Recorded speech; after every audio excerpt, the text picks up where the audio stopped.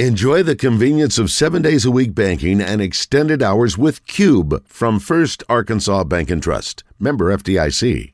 All right, welcome back. We are at the Doubletree Hotel for the One Rock Hall of Fame, and we've got some Arkansas athletes that are going into the Hall of Fame today. 4 of them totally is the class, I guess, and a couple of high-profile former Razorbacks part of the mix, including our next guest, Jamaal Anderson, who's joining us here. Jamaal, it is great to see you, my friend. It's been a while, and you are holding up well post-football, my friend. I'm trying. Thank you. I appreciate the compliment. So what are you doing these days? So I've been training defensive linemen in the Atlanta area for the past 4 years, as well as I'm coaching my son's Little League. I got finished coaching flag football for his 8th grade team at Atlanta Academy. And then other than that, just being a full-time parent and an amateur golfer. I love it. How old's your son? So I have one turning 7 on Saturday. I also have a 4-year-old as well who will be 5 in August, and then I have a 15-year-old son as well. Okay. I'll pop that back up. Just a hair. Are they athletes? Of course. So, like I said, the 4-year-old and the 7-year-old, they're competing in flag football this year. It's been amazing watching them. They've done a fantastic job. My 15-year-old, he's playing football. He did a little bit of track as well. Tried wrestling, but I think this is a big year for him, and I think you're going to start to hear his name as well. Love it. Awesome. I should have started with a congratulations to go in the Hall of Fame. It's a great honor. I'm sure you've been honored in other ways over the years, but this is a pretty cool deal. Most definitely. I'm very grateful for this opportunity. I've had a lot of time to reflect on it since I've been back here in Little Rock.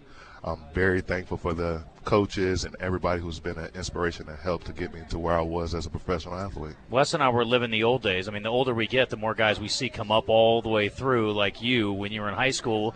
And your days as a basketball player probably resonate a little more to me than maybe in the football days. You and Mark Winston were out there taking care of business on the court. Your story's amazing. It really is. I mean, to come to you were relatively, what'd you weigh when you got to campus? 210, soaking wet. Okay, so 210 as a wide receiver, and you end up as an elite defensive end. I can't even imagine what that process was like. When did the idea get brought up to you, and then when did the transition begin? And just kind of walk me through that process, because it had to be incredibly difficult from a physical standpoint to get from one to the other. So through the recruiting process, I was told I was going there as a wide receiver. That was my intention the entire time. We were in Pascal the summer prior to my freshman year. I dominated out there, and I just remember receiving a phone call, and I was being told, like, hey, Coach Rocker wanted to bring you in as a defensive end. I want you at wide receiver. We're doing everything we can to pitch you to come and play receiver, but we'll see what happens.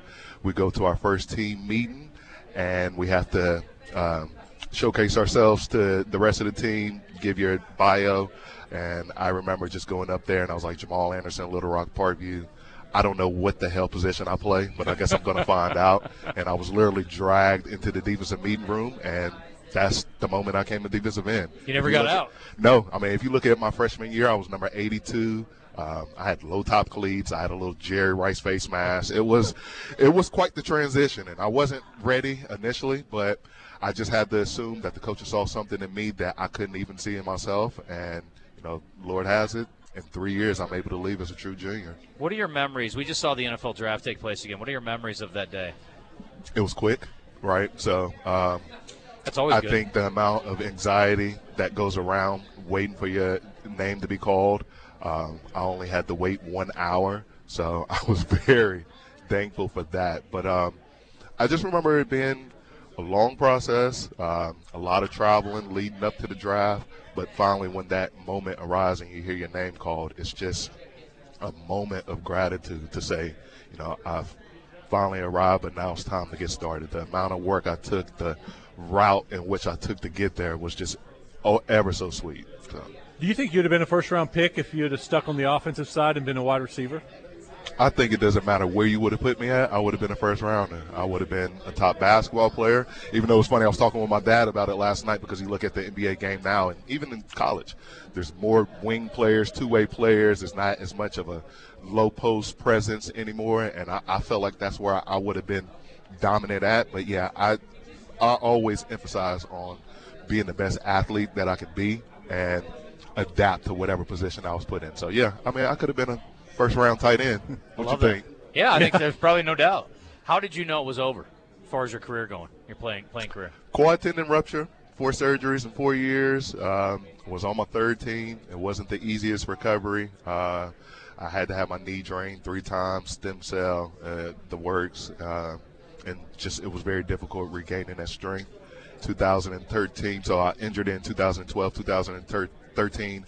I went to Chicago for training camp, and when I realized I couldn't run and stop, I knew it was time to start looking at something else. Sure. Well, obviously that's going well. How many wide receivers have you converted to defensive ends since you've been training people? So not too many, but it seemed like it was an Arkansas thing because I wasn't the only one who did it while I was there. Anthony Brown, obviously, he was starting in 2005, did the exact same thing. So it seems to be a trend. I always say it's amazing once you get to the NFL to hear about so many stories of how guys got there, whether they're, at small universities or late bloomers into football. So everybody had a unique story how they got to that level. Well, and you made a great point, too, because if you can play, you can play. You look at like a guy like Peters who played tight end in college and then became a Hall of Fame offensive lineman. George Wilson's a guy, a great story, too. He played receiver, and, he's a stud at safety in the NFL, so it's interesting. And certainly not unprecedented, but you're one of the great stories for sure. Was the weight, was that hard for you to put on, or did that come naturally with maturity? I mean, I put on 65 pounds in 2.5 years, so it didn't seem to be that hard. Hell, I did that too. Was that? I did that too. I was drinking a lot of beer, though. I'm sure it wasn't intentional, though, no, right? Sir. So, no, I mean, I definitely had to change my diet. I had to drink a lot of protein shakes. It wasn't the most pleasant experience, but I was able to maintain my athleticism as I put on that weight, and I think that was the unique thing about it. And, next thing you know, as a junior, I'm 280, and it's just like, where did this weight come from? Yeah. Well, you're a One Rock Hall of Famer. We need to talk about the next one, which is the Arkansas Sports Hall of Fame. We'll be talking about that in the not-too-distant future, too. It's great seeing you. I can't wait to hear. I guess you're going to have a chance to speak today. Most definitely. All right. Well, good seeing you. We got to hit a break, but we'll catch up inside. All right, sounds good. Thanks. Thank you, guys. Jamaal Anderson, great stuff.